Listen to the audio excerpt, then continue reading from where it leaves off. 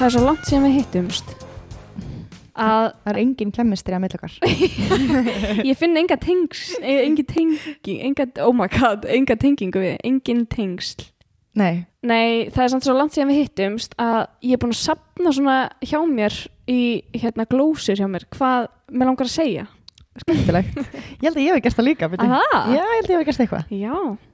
Mér langar svolítið að byrja á því að segja með eldgosi. Hvað, þú var líka ég skrifaði þér, það er mjög fyndið. Ok.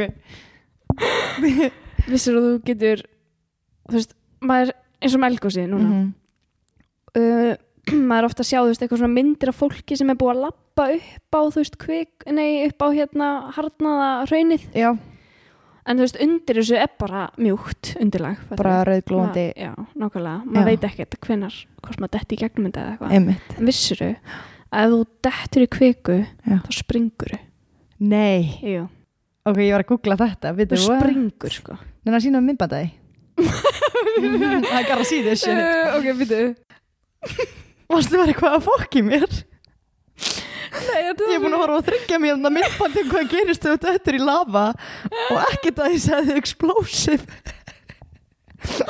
Eitt sko að þegar þú brennir upp og kveiknar þér að leiðinni niður, annars sko, þá verður þú svona flýtur á lafanum líka. En að þetta er eitthvað þrísar mörgfalt meira dens heldur en vatn og þá svona ferður svona eins og setja dettin í mold eða svona Já, þannig að þú brennur bara. Og kveiknar í þér. Hvar fyrstu þessu upplýsingar? Ég ætla að trúa þessu. Hvar fyrstu þessu upplýsingar? Ég er bara að frétta þetta eitthvað. Það var eitthvað sem googlaði þetta. Þetta er mjög áhugavert. Já.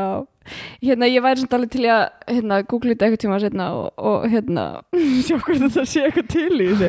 Þetta hefur samt alveg, þú veist, ég meina líkaminn er bara gös og eitthvað. Og þú veist, það verður bara eitthvað svona ofröð upplýsing gasa þannig við springum eða eitthvað. Ég var að klára þetta myndband sko, það segir ekki til það. Infographics show. Ég veit ekki hversu. Nennar að googla do you explode if you fall into lava? Já, byrju. Ég var að fæða upp bókslega mixed signal. It isn't really an either or question. You might burst into flames and burn when you hit the lava, but you might also burn before you hit the lava. Nothing about exploding.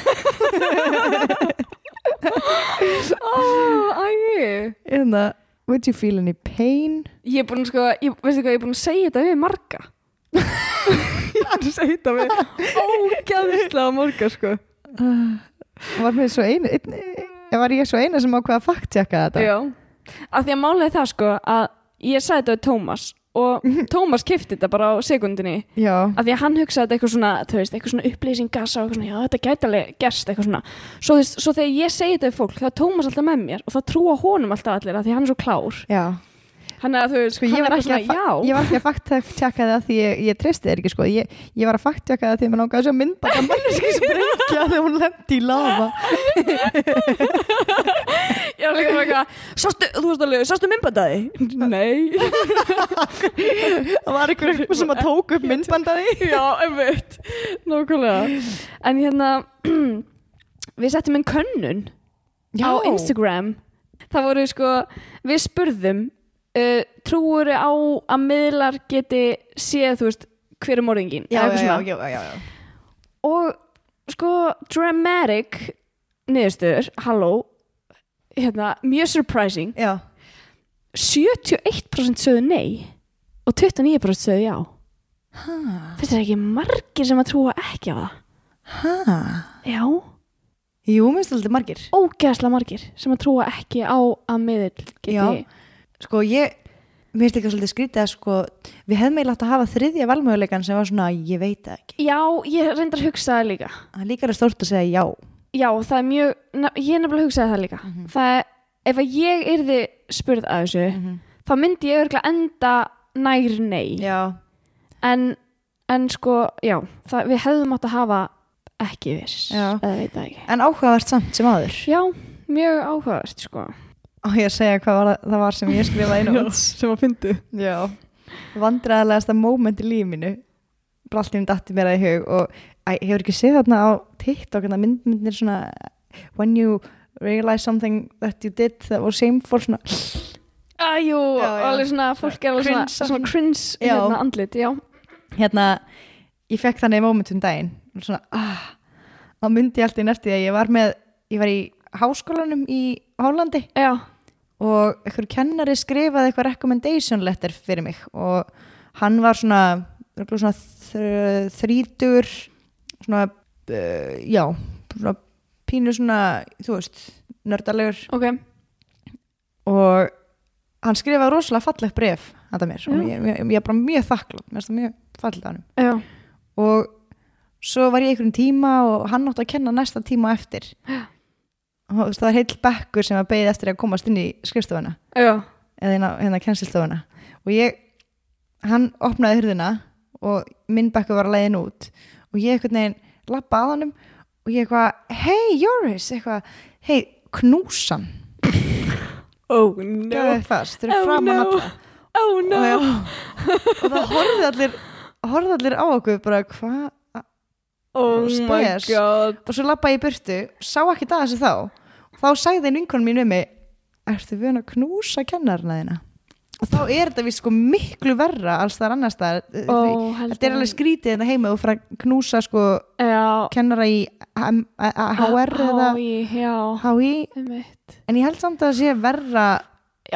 erlendið sko ég held að líka þetta var mjög óþægilegt sko. Svona cringe moment Herðu, svo senda hann mér e-mail eftir á jú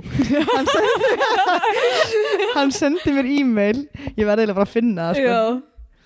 hann sagði Dear Ingibjörg, it was good seeing you today although you caught me a bit off guard with the hug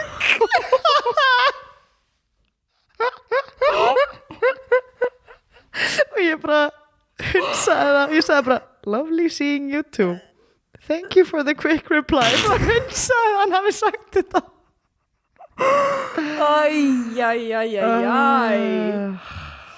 rosa vant þetta er smá vant hérna, þetta minnir mér samt smá það þegar ég var einhvern tímann í klásus í efnafræði og ég var eitthvað svona gæðið týnd í einhverjum tíma og við vorum alveg þú veist, 4 sem vorum týndar á sama dæminu og ég eitthvað svona þú veist, ég ætla bara að fara að spyrja hana kennaran, Sprengjukata var að kenna mér, veistu hver það er? Okay. Mjög margir vita kannski að nóti hver Sprengjukata er, hún er mjög fyndin ég eitthvað svona fer upp til hennar og ég eitthvað svona herðu, ég var að pæla, þú veist, af hverju er þetta svona, út af, þú veist mér finnst þetta að ég var svona hinsegin og hún var alveg, horfði á mig, hún var alveg æjæj hæ? og svo sagði hún ekkert meira sagði ekkert meira? Jú, svo, þú veist, fór hún að útskýra og ég hélt hún þá að þú verður að vera eitthvað henni fannst þú vera eitthvað svona stúpid, nei, henni fannst ég vera svo stúpid var hann ekki æjæj það var svo vond að stakk mér svo ógeðslega mikið í sálina og ég var svo lengi að jafna mig eftir þetta ég var alveg, oh my god kannski er ég bara ógeðslega vitlaus ekki að svona vandræðarlega momentum sko. ekkert smá hryllingur ég verð að segja þessu það var strákur sem er að vinna með mér hann er mjög svona hávaxinn flottur strákur og hérna hann að defæna hann hvað hann er hérna hávaxinn já, hann er hávaxinn ég er að búið teikningur að mynda hann hann er bara svona ljósarður mjög svona mikil svona bara hávaxinn þú veist já, ég tengiru já hérna hann kom upp einhvern tímann við erum svona 3. hæð og hann kom upp og hann var pínu svona óþægilegur og eitthvað, shit, Ingibjörg, veistu hvað lendi eitthvað, nei, hann hérna lendur stundum í því að þú átt okkur á samræði við mannesku og svo ferði í burtu og þú svona þylur samræðan upp fyrir þér aftur og aftur hverju sagði þetta ekki svona hverju sagði svona playar út mismunandi scenaríu og svo sömu samræðinni ég alveg, jú já, hérna, ég var að gera það ég var niðri á 1. hæð með annari konu sem ég vinni með sagði henni þetta bara eitthvað svona, þú veist hvað ég var að fara að gera í sumar og eitthvað svo fór ég inn í lyftuna og ég bara fór bara fremst í lyftuna og ég bara, þú veist, tuldi upp mismunandi scenari og sér bara eitthvað, já, hvað sagði ég var að fara að gera þetta og nema ég gerði allt upp átt Ég tók ekki eftir því að það var eitthvað kona sem var að baka mig í lyftunni.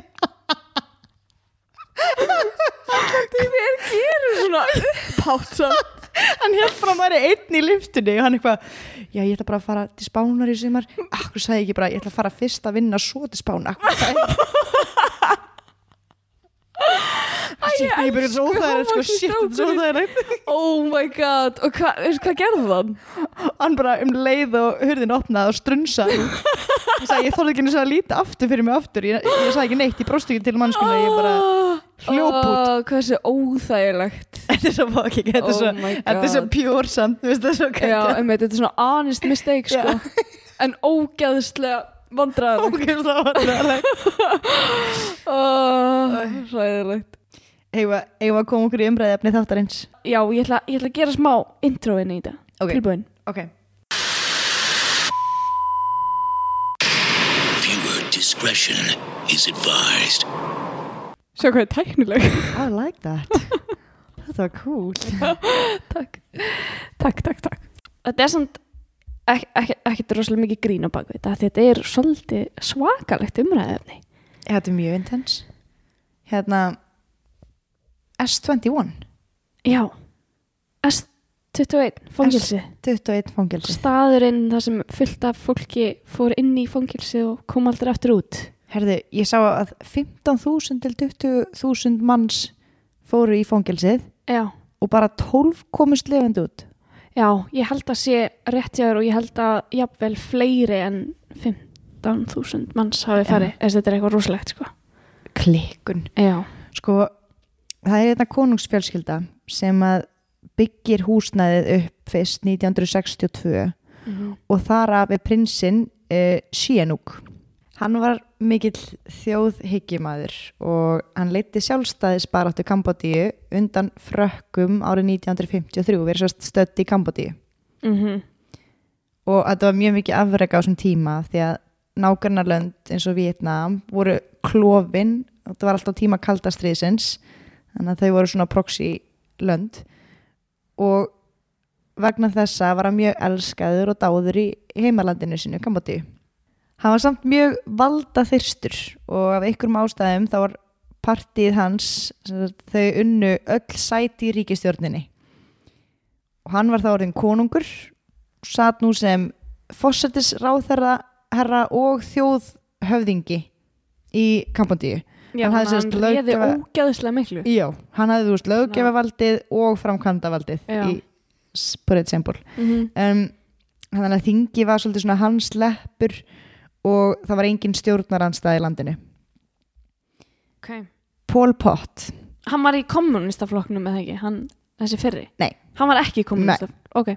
Pol Pot var hins vegar í kommunistaflokknum og hann var mjög mótlætinn þessi valdabrjálæði í Sihanouk og hann leiddi stóran hóp fólks sem að var á mótunum og árið 1963 þá ákvað Sihanouk að þetta gengi ekki mikið lengur og hann tók til mjög harðra aðgerða gegn kommunistum og hann byrjaði að fanga þá og drepa þá. Fylgjendur Pol Pots jókust bara og flokkurinn hans sem heitir Khmer Rouge hann stækkaði mjög hratt.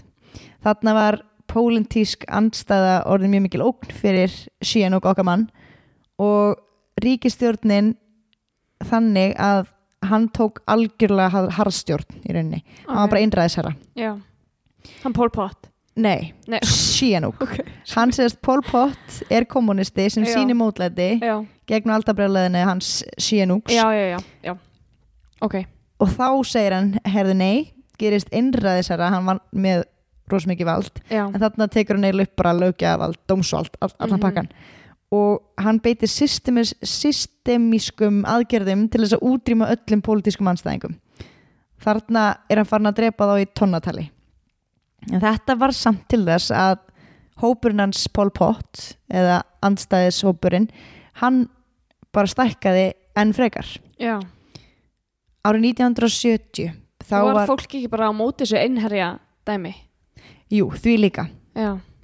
Og svo var fleira sko tengt því að Sihanouk gerði eitthvað friðarsamning við Vietnam sem var erkifjændur og þá misti hann stuðning líka og svo líka bara því að hann var að myrða fólk út á götu. Árið 1970 þá var Sihanouk á ferðalagi og meðan hann var í burtu þá var valdarán í landinu undir forystumanni sem hét Long Nol. Sihanouk hann hélt nú ekki og ætlaði hann á landinu sinni tilbaka með því að ganga mjög skrítið múf en hann ákvaði að ganga í Khmer Rouge sem að er félagið sem Pol Pot hafði sem stýrt kommunista flokkurinn var með forystu og var andspænis honum í mörg ár þar á undan. Þannig að hann joinar þarna Khmer Rouge og hvetur alla borgarbúa til þess að ganga í lið með Pol Pot og sér og Khmer Rouge en þá á móti þessum sem að hefði hertekið landið Lan Nol. Þetta er upphafið á borgarastyrjöldinni í Kambódíu og þarna tók við mjög blóðugt tímabil. Já og sko þú veist þetta er 1970 notabene. Það er ógeðslega stutt síðan og fárlega stutt síðan. Þú veist, foreldrar mínir voru fæddir á þessum tíma, löngu fæddir. Og þetta er bara eitt mannskæðasta þá svo að sé ekki fleiri manneskjur sem að létust í Ísrael borgarastyrjöld þá er þetta per capita flestir 1/4 af öllum borgarbúum sem að létust í þessari borgarastyrjöld sem við erum að byrja núna. Kommunista herinn í Vietnam hann kemur inn í bardagan Vietnam sem að voru erkifjændur svolítið á þessum tíma. Þannig að núna er Lan Nol ekki bara berjast við Khmer Rouge og Sihanouk heldur kommunista herinn líka vietnamska herinn líka og þeir koma inn út af þessum fyrri friðarsamningum og af því að þeir voru alltaf kommunísk samstæða og you know how the army works, you know. Yeah, I'm a army specialist, Árið 1975 þá var landið í mólum og milljónir manna í flóttamannabúðum. Í 17. apríl 1975 það fóru 100 borgarbúa og mjög mikið ungu fólki til höfuðborgarinnar sem heitir Phnom Penh. Já, þú fara ánga miklu. Ég er alltaf að benda á þig þegar þú segir þetta. Að mótmæla. Þegar ætla að fara fyrir stór hópur ungs fólks til þess að mótmæla í Phnom Penh. Og þar er bara rugglað massakar þjóðamorð sem á stað. Það eru allir neittir til þess að yfirgefa höfuðborgina og ef þeir líti ekki þá voru þeim bara lænað upp og allir drepnir. 100.000 manna voru drepnir, almenni borgarar, fræðimenn, mentamenn, engin ákveðin trú eða þjóðflokkur sem var skotmarkið, allir. En þarna 1975 þá deyr Lan Nol. Hann er sem sagt brútali myrtur af Khmer Rouge sem er þá undir forystu Pol Pot. Og það er þarna sem að mannst í byrjun því að var að segja frá því að konungsfjölskyldan hafi byggt húsnæði undir S21 fangelsið. Það húsnæði breytist úr því að vera menntaskóli og leikskóli hana. Já, það. Yfir í það að vera fangelsi. Kang Kek Lev eða Brother Dutch það var kennar í skólanum sem að varð svo sem var settur yfir fangelsinu ásamt 1725 öðrum starfsmönnum, rosa mikið af starfsmönnum. Já, ótrúlega mikið af fólki. Mjög. Rosalegt. En þetta fangelsi, þegar þeir breyta þessu úr skóla og leikskóla yfir í að vera fangelsi. Þetta er náttúrulega í Kambódíu, eins og kom fram í Phnom Penh. Og það heitir Tuol Sleng. Fangelsið? Já. Það heitir Tuol Sleng. Og það þýðir eitraður staður fyrir þá sem finna fyrir sektarkennd. Já. En fangelsi var kallað S21 af meðlimum Khmer Rouge sem að stóð fyrir Security Office 21. Já, ok, ég vissi það ekki. Þetta eru hérna flokkurinn sem að hann Pol Pot stjórnaði kommunistaflokkurinn og Sihanouk joinaði þarna upp á þörru Já. eins og okkur meistari Mm. og þeir tóku þarna upp á þessu að breyta þessu yfir í fangelsi og þetta dugði í 3 ár 8 mánuði og 20 daga þetta fangelsi, þetta var opið svona lengi og fólk er bara fólk sem að býra þarna er bara með sko daganu bara upp á mínútur líka við á hreinu, af því þetta er svo hrikalega fast í minningunni hjá þeim líka bara svo stutt síðan. Já. En ég ætla að lýsa aðeins fangelsinu fyrir þér. Þetta er bara svona afgirt svæði, bara risastórt svæði sem er bara girt af með risastórum svona vírgirðingum og það er straumur í þeim og það nær yfir alveg, eins og ég segi, mjög stórt svæði er alveg nokkra byggingar inn á þessu. Okay. Og byggingunum var skipt niður í hluta A, B, C og D. Og á jarðhæðinni var bygging A og þar héldu sko svona pólitíkusum, Amerikunum, Áströlum og okkur svona, merkilegra fólki inn að gæsalappa. Okay. En inn í þessari byggingu voru alveg fullt af herbergjum sem að voru öll eins. Okay. Og það var hægt að loka hurðinni á þeim. Og inn í þessum herbergjum, hverju einasta, var ein svona ryðguðrúmgrind, bara vírar og grindin, engin dýna. Og voru handjárn sem voru föstur grindina og svo svona alls konar tæki og tól sem voru notuð til pyntinga. Og veggnum í dag hanga, sem sagt þegar Víetnam tók yfir í lokin og þegar fangelsinu var svo offisílega lokað, þá settu þeir upp ljósmyndir af blóðum föngum sem voru fast yfir rúmgrindina. Þannig að þegar þeir komu á staðinn, þá var bara dautt fólk í þessum rúmum, bara í hverju einasta herbyrgi. Þeir tóku mynd af því og settu upp á vegg. Wow. Já, og þetta er ennþá svona, þessar myndir eru ennþá upp á veggnum. Já, þetta er safn í dag. Þetta er orðið safn í dag, já. Og fyrir utan byggingu A það hangir svona skilti og þar stendur Security Regulations fyrir S21 fanga og á því er bara eitthvað svona fullt af reglum og til dæmis er ein reglan hérna, þú verður að svara öllum spurningum sem að ég spyrði, þú mátt ekki hunsa þér, þú mátt ekki tala í kringum hlutina sem þú gerðir, heldur segja alveg hreint út. Á meðan þú ert að fá raflost þá máttu ekki gráta og máttu ekki gera neitt, sittu kjur og býta eftir skipunum og ef engar skipanir berast hafðu þá hljóð.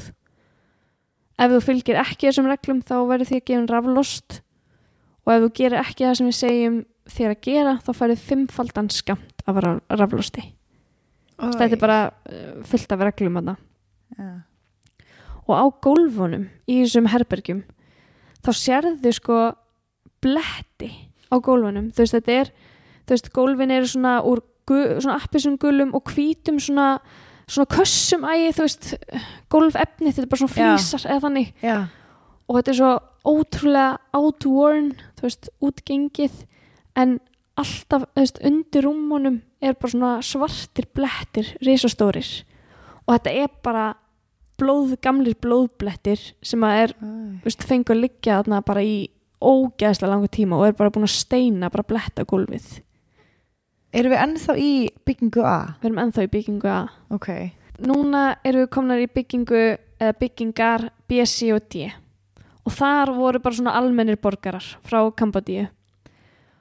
Þessar byggingar voru alveg eins og A nema þarna var sko búið að skipta upp herbergjunum í mörg lítil hólf og það var ekki hurðar, það var bara svona op og það sem að skildi herbergin af var bara svona múrsteina veggur eða þannig og þessi herbergi voru það lítil að það voru sko 0,8 sinnum 2 metrar 0,8 metrar á breidd og 2 metrar á lengd. Og hvað var mikið af fólki tróðið þangað inn? Það var held ég bara einn í einu þarna inni sko. Já, ok. Og svo var það á annari hæð, þegar þú fórst á hæðina fyrir ofan, þá voru stærri herbergi þar og þar var hendin 40-50 föngum í hvert herbergi. Eitt af þessum herbergjum í þessum byggingum B, C og D var svona skjalageymsla og í þessum skjölum voru svona textar hvernig fangar játuðu sökina, hvernig þeir voru teknir af lífi, hvernig átt að pynta fangana og svo svona samskipti á milli, þú veist, yfirfóringjan, þú veist, Pol Pot og þeirra, eða Hannah Dutch líka, við undirmenn sína. Þannig að það var allt svona bréfaskipti inn í þessum skjölum. Já, Dutch hérna kennarinn sem að... Já, kennarinn, hann var svo yfir Dutch. fangelsinu. Já, það ekki. Og það var svona samskipti á milli hans og eitthvað svona, þú veist, undirmanna hans innan fangelsisins. En það sem var ennþá hræðilegra við þetta var að í þessu herbergi voru þykkar bækur, alveg ógeðslega margar bækur, með myndum af föngum sem voru bara svona teknar af þeim í yfirheyslum áður en þeim var sko hent í fangelsi. Þannig að það var teknar svona portréttmyndir af fólkinu.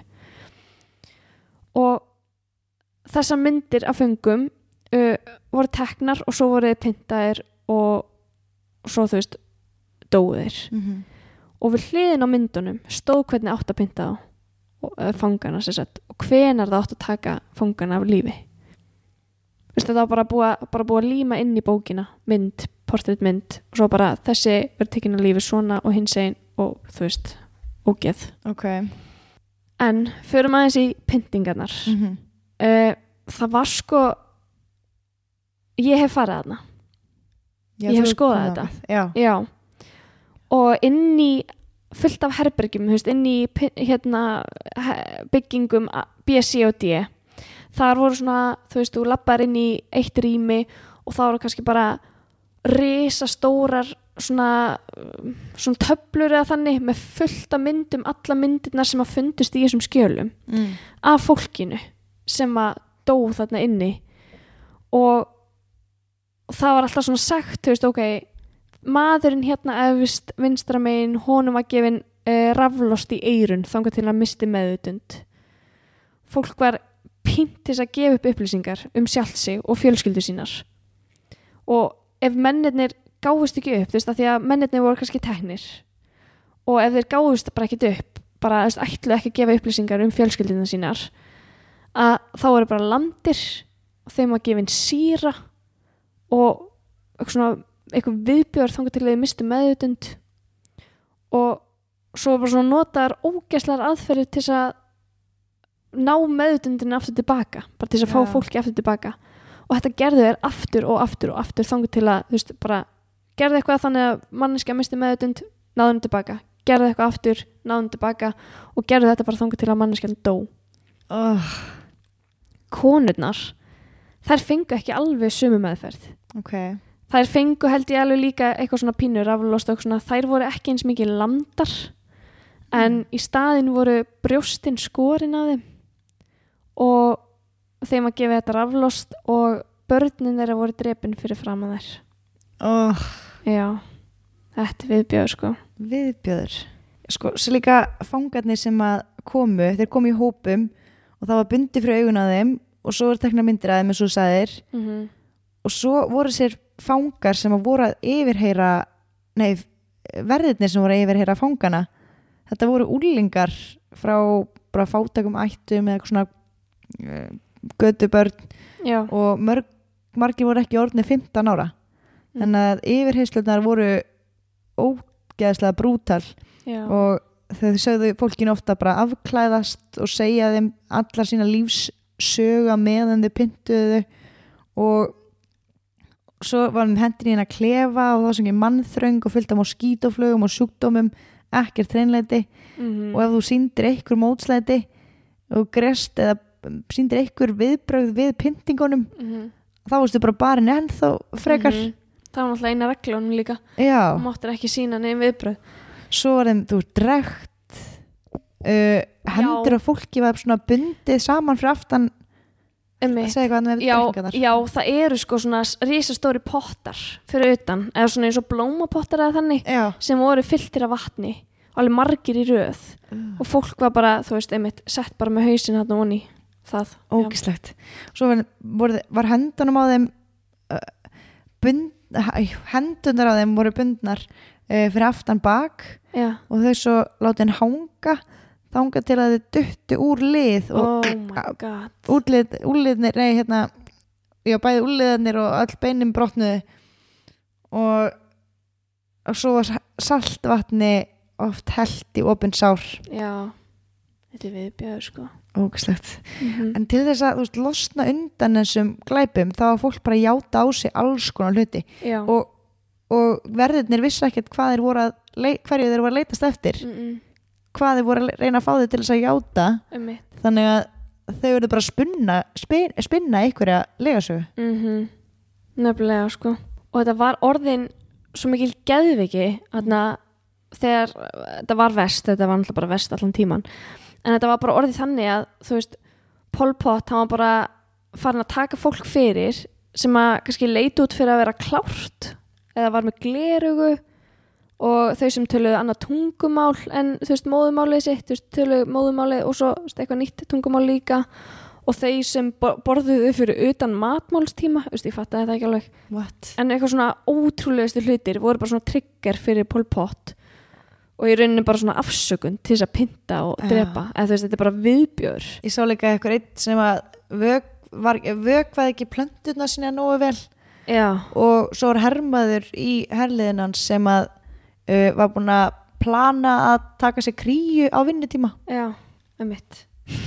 En ástæðan fyrir því að þau voru að fanga allt þetta fólk var í rauninni bara hræðsla við allt mótlæti, við einhvers konar pólitíska andstöðu. Já, fólk væri að halda með hinu liðinu eða eitthvað. Já, þú veist að Kambódía og Víetnam voru núna bæði kommunistaríki. Manstu þegar Víetnam kemur inn með herinn sinn til að aðstoða við að ná tilbaka frá dútanum, þá er þetta gamlir erkifjendur og þau voru skítrætt að Víetnam tæki yfir Kambódíu og þess svona hiklaust tókuðu alla sem voru frá Víetnam og henduðum í fangilsi og myrtu ruthlessly. Já, pældi því. Þetta var bara fjöldamorð sem að var 1970 og 1978. Pol Pot, hann sagði eitthvað tímann, það er betra að drepa 10 saklausa manneskjur heldur en að leyfa einni að sleppa. Einmitt. Það er viðbjóður sko. Nasty. En ég ætla að fara núna í Killing Fields. Killing Fields er í rauninni bara hrikalegu staður eins og S21 segi ég. En fangar S21 fangelsisins voru yfirheyrðir þangað til að þeir játuðu sagt sína. Þóttir hafi kannski bara verið allsaklusir sem þeir voru bara yfirleitt. Svo bara alltaf var þetta saklust fólk. Og eftir að hafa játað þá voru þau flutti í Killing Fields. Fangarnir voru ekki þau einu sem voru flutti í Killing Fields úr fangelsinu. Heldur var það þannig að ef einn fjölskyldumeðlumur var handtekinn, þá var öll fjölskyldan tekin og flutti í Killing Fields. Nei. Og allir meðlumir fjölskyldunar yfirheyrðir og svo drepnir. What? Já. Af því að þeir voru svo hræddir að ok, við erum búin að taka hérna konuna úr fjölskyldunni og setja henni í fangelsi, þá erum við að fara að fá eitthvað mótlæti. Þú veist, frá restina af fjölskyldunni, maðurinn er að fara að koma eftir okkur, þannig að þeir bara tóku alla og bara drápu alla fjölskylduna. Þetta er þetta klikkað. En Killing Fields, þetta er svona risastór garður, eða bara svona risastórt svæði undir berum himni og þar eru nokkra svona fjöldagrafir og það er yfir, eins og þú segir, 14.000 menn, konur og börn liggja í þessum gröfum. Og þetta er ekki eina Killing Fields í Kambódíu, heldur eru til 343 önnur. What? Já. Og þetta er bara stærsta og allir sem voru í S21 voru fluttir þangað. En náttúrulega málið er það sko að fólksfjöldin fyrir 1975 var 8 milljónir. En það voru 3 milljónir drepnar á þessum tíma. Þú veist, þannig að það er kannski ekki skrítið að sé svona ógeðslega mikið af fjöldagröfum. Nei. En þetta er 1/3. Já.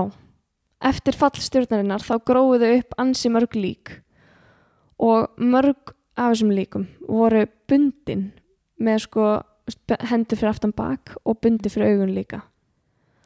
Og fangarnir voru oftast lamdir til dauða til þess að spara peninga í byssukúlur. Já, þess þeir vildi ekki tímdi ekki peningnum í byssukúlur þannig að þeir lömdu bara fólki en það bil þriðjungur af þessum fjöldagröfum sem eru þarna eru ennþá ósnertar og þegar kemur mikil rigning þá gerist það stundum að bein og föt komast upp á yfirborði og ég á mynd af þessu sem að ég tók þegar ég var að labba þarna í gegn og ég skal setja hana á Instagrami og ég skal setja inn fullt af myndum sem að ég tók hana úr þessu inn á Instagrami en ég sá til dæmis að voru nokkra flíkur ein var blá, ein var rauð Sástu flíkur? Já, sem voru svona hálffastar undir jörðinni og voru konar svona helmingurinn upp á yfirborði ég sá ekki bein ekki sko á jörðinni þar sem ég var að labba en sko svo er nefnilega eitt tré þarna sem er hrikalegt það er risastórt tré og það er svona í dag er það bara þakið armböndum í öllum regnbogans-litum þessi armbönd standa fyrir þau börn sem voru tekin upp á fótunum og þeim var lamið í tréð þangað til að þau dói What? Já og fólk segist stundum ennþá heyra öskrin frá börnunum og þetta var gert út af því að hann Khmer Rouge eða þau hana vildu helst ekki halda börnunum í fangelsinu þannig að þetta var gert til að koma í veg fyrir að börnum myndu hefna sín einhvern tíman á Pol Pot og þessu í framtíðinni þannig að ákvað bara að losa sig við þetta Já, þetta er viðbjóður sko svo er eitt svona ótrúlega langt hús svolítið bara svona eins og viti í laginu í minningunni allavega hvítt og þú lappar þarna inn og 360 bara 360 gráður eru hauskúpur og bein allt í kringu þig ég held að séu yfir 8.000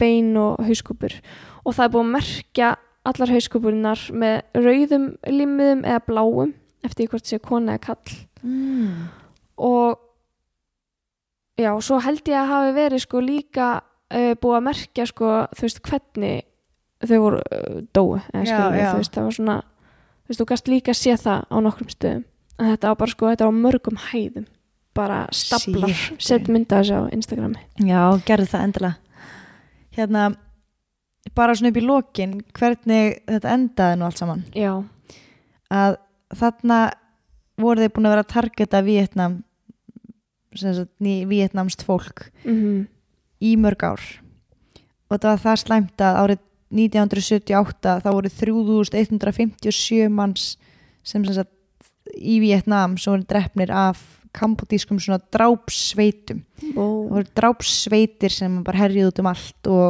og targetuðu Víetnama það voru einhverja tilraunar gerðar til þess að færa frið í leikinn en Khmer Rouge þau held alltaf áfram þessum árásum þau hætti aldrei þannig að 1978 þá ræðst víetnamski herinn inn í landið og 7. janúar þá verður það Khmer Rouge að falli þegar bróðir Dodds heyrði af þessu þá skipaði hann að allir fangar í fangelsinu yrðu drepnir og svo flúði hann land og Sihanouk fyrsti prinsinn, hann upprunalega prinsinn hann lifði bara þægilegur til 2018 hann var í Beijing þar hélt í alltaf fram að hann hefði ekki verið á bakvið þetta valdarún mitt alsaklaus maður alsaklaus en bróðir Dutz játaði á þessi morðin árið 2010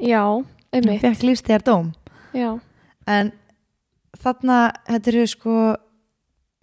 þetta eru fleiri en dóu í Rwanda sem degi þarna á þessum tíma fleiri en í Stalin Gulag tímabilinu þú ert svo klár ég skrifa þetta niður en sko dómurinn sem að Pol Pot fekk fyrir allar þessar hörmungar var 1 ár í stofufangilsi Jú, að hann dói í stofufangilsinu What? Já sko, þú veist að tala um þarna drápsfield, Killing Fields til dæmis ein stelpa sem að hún var skorin upp á lífi án nokkrar deyfingar Já. til þess að þjálfa sjúkraliða og svo já. var blóðið sem dælt úr fólki til þess að gefa sem sagt hermönum Oj. á meðan það var á lífi Já, náttúrulega. einmitt. Þannig að fólk var bara dreinað lifandi. Já, frábært. Hérna, ein saga af einu fórnalambi sem ennþá í lífi í dag, 74 ára. Ok. 74 ára samt sko fyrir, hvenær fór ég? 4 ár síðan, eitthvað, Já. 5 ár síðan. Já.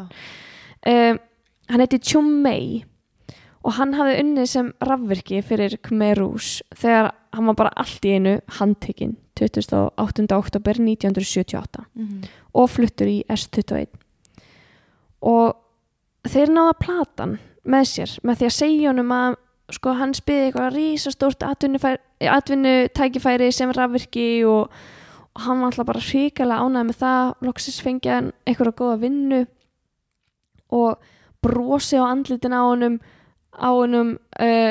var bara fast, þú veist, bara alla leiðina þangað til hann sá út í hvað stemdi og fattaði hvað væri að fara að gerast og þeir hentu hann í fangelsið og yfirheyrði hann bara í marga klukktíma og hann átti að játa það að vera að vinna fyrir CIA sem hann vissi ekki einu sinni hvað var þeir voru handvissir að hann væri að vinna fyrir CIA og hann neitaði því stöðugt en þeir trúðu honum ekki og þeir hentu honum inn í pínulitun klefa þennan klefa sem var úr múrsteinum sem var hann pínulitli þar var hann hlekkjaður á fótum við vegginn og þurfti að gera allar þarfir sínar í dall og hans pyntingar voru þannig að tánaglunar voru rifnar á honum með tungum og ef hann þegar hann var að pissa og fóru kannski eitthvað pínu út fyrir þá var hann látinn sleikjað upp og svo voru sett á svona elektróður í eyrun á honum